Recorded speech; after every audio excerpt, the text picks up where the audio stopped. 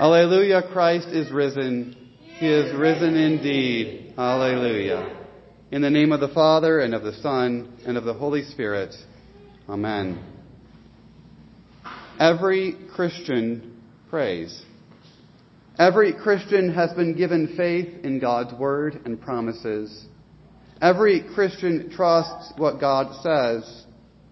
Prayer is how faith speaks, and so every Christian prays. Just as a child naturally asks his parents for what he needs, we approach our loving and gracious Father in heaven with all our needs. He invites us to pray and has promised to hear every prayer. So we pray. We pray as Jesus has taught us to pray. We pray according to the Lord's gracious invitation and certain promise. We pray confident that every good and perfect gift is from our Father in heaven. We pray trusting that God will answer every prayer for our good because He loves us. So we pray. We give thanks for a new day, for the food on our table, and for all the blessings God daily and richly provides us. So we pray. But not really. Not as we ought. For whatever reason, prayer seems a good deal harder than just opening our mouth and talking to our Father in heaven, who hears all that we say. You haven't prayed as you should. You haven't prayed enough. You haven't prayed for the right things. Prayer hasn't had the priority in your life that it should. And just in case you think this description doesn't apply to you, consider this. In the rite of individual confession and absolution, the penitent makes a broad confession about all the sins that he has committed. And so when you confess your sins in that rite, you say, "My worship and prayers have faltered."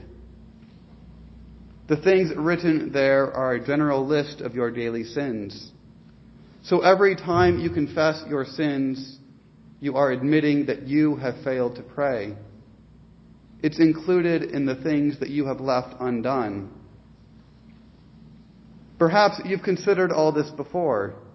You already know your shortcomings in this part of your life. Maybe you found yourself recommitting to pray, only to find that you fail again. Now, it is certainly true that we live in this life attacked by our enemies, the devil, the world, and our own sinful flesh. And all these do not want us to pray to our Father, to hallow God's name, or to let His kingdom come. They don't want us to pray. They battle against our new man, and they rejoice when we fail. Maybe it sometimes seems like a fruitless battle. Every time you commit to pray, you find yourself failing at it. Even taking 20 seconds to pray the Our Father just seems like too much effort. Maybe you find yourself in search of the right words, or you doubt you have the right methods, or you're afraid of what God's answer might be. Yet, no matter what excuse we might point to, there is really only one reason that we don't pray. It's the sin that stands at the root of every other sin: doubt. We doubt God's word. We doubt that He is giving us what is best for us. Prayer is an act of faith, and we don't believe like we should. Maybe you find yourselves like the Israelites in today's Old Testament reading. You've been rescued from slavery, only to find yourself wandering in a wilderness. God rains down daily bread for you, and yet you find His provision lacking. Maybe you consider all the thoughtless words that have come out of your mouth, and you think that if God is listening when you pray, then He's heard all the other unkind and untrue things that you've said too. To trust that God hears your prayers is too hard. because it means that he hears everything else too. Maybe you see the gifts he's given you in this life and you're unsatisfied. Maybe you're looking for something better, or you just don't see how what you're facing today could be for your good. And I say all this as one guilty of the same. The word that convicts you also convicts me. So what are we going to do about it? Well, if you were to search online for the solution for your lack of prayer, you'd easily find plenty of books instructing you how to pray, how to reset your prayer life, 20 ways to be more consistent in prayer, re-energizing your prayer life, prayers that really work, and the like. And even if you've read these books, you probably realize they haven't helped you as much as you would like. In fact, you could read all of them, and I doubt they would help you as you hope. They won't help because your problem with the lack of prayer isn't your lack of energy or that you're bad at time management. It's not because you don't know how or you don't have the words. It's not even a lack of instruction or motivation. Because of our sin and false belief, prayer doesn't come naturally. We have to be taught what is true. We must be taught to pray, and we must be taught by Jesus. And the good news is that Jesus does teach us how to pray. So will Jesus give us the right strategies and techniques and just the perfect turn of phrase to use? Is Jesus going to give us a better list of instructions and ideas than the self-help books have? Well, Jesus does teach us how to pray, and most clearly when he gives us the Our Father. But recall that prayer is a fruit of faith. Prayer is the language of faith. Prayer doesn't cause faith. Faith causes prayer. In other words, if you have faith in Christ, you will pray.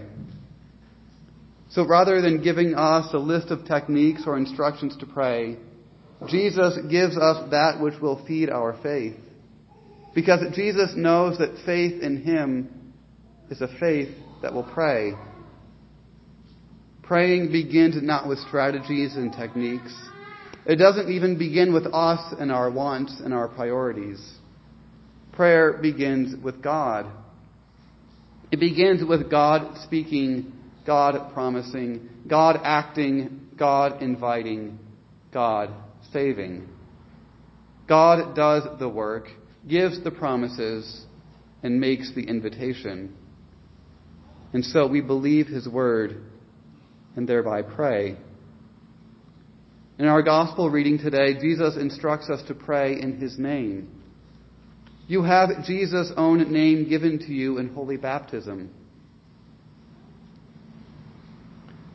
Now, I bet that most of you probably have some opinions that you'd like to share with our governor or our president about how they've been governing.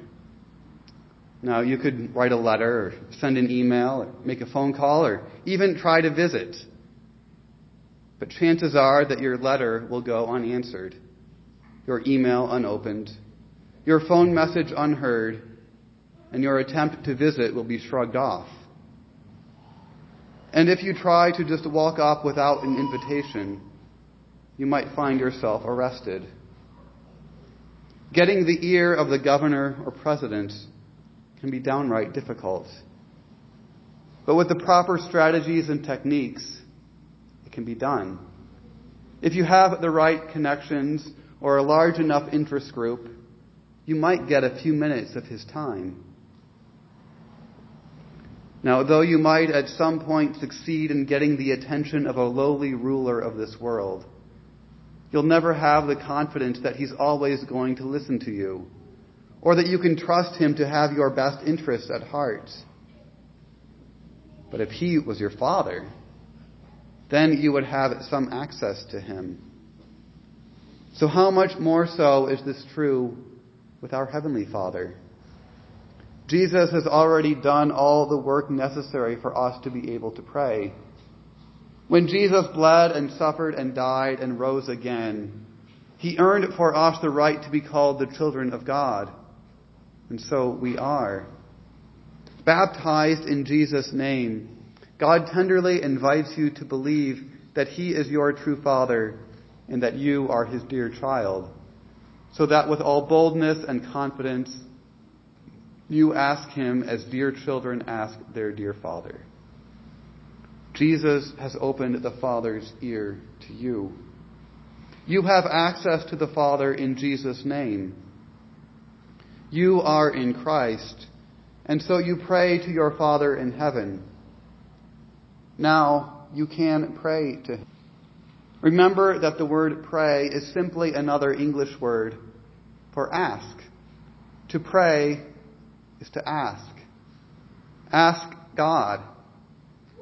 Ask for whatever things are in Jesus' name. And what things are those? They are all the things that He died to win for you. All the forgiveness that He earned for you. All the grace He pours out on you daily and richly. Every single drop of His blood shed for you. These are the things that are in Jesus' name. So you can ask God the Father for any one of these things, and you can be confident that He will hand them over to you. Because these are the things your Heavenly Father wants to give you without measure. He gives them to you generously, freely, abundantly. God will not only hear you and listen to you, but He will give you everything that you ask for in Jesus' name. So prayer isn't about getting God to do something that He hasn't done. Prayer is about receiving with thanksgiving the things that He has handed over to us. So when you pray, don't rely upon your faith or your works or your intentions, but upon the word and promise of God that He will hear you. And when the sorrow of this life fills and overwhelms your heart, when the suffering and pain in this life knocks you over, when your faith is weakened by the constant barrage of hurt and anguish that you feel, then hear this. God has opened His ear to you. Listen to this promise. God listens to you. And God is asking you to ask Him to give you whatever is in His name. Everything you need most in this life is already yours in Christ.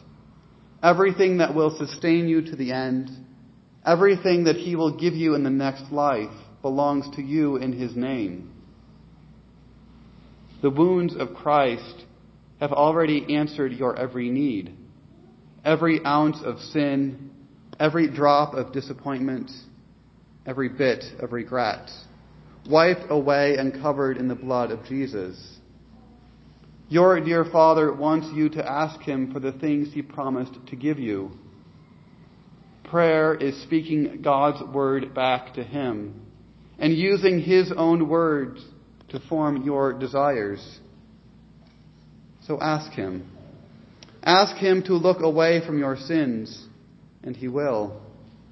He'll tell you that He can't see your sins anymore because they've been eternally answered by a flood of Jesus' blood.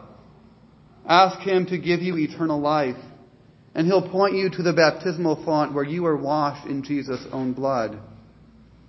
Ask Him for all these things.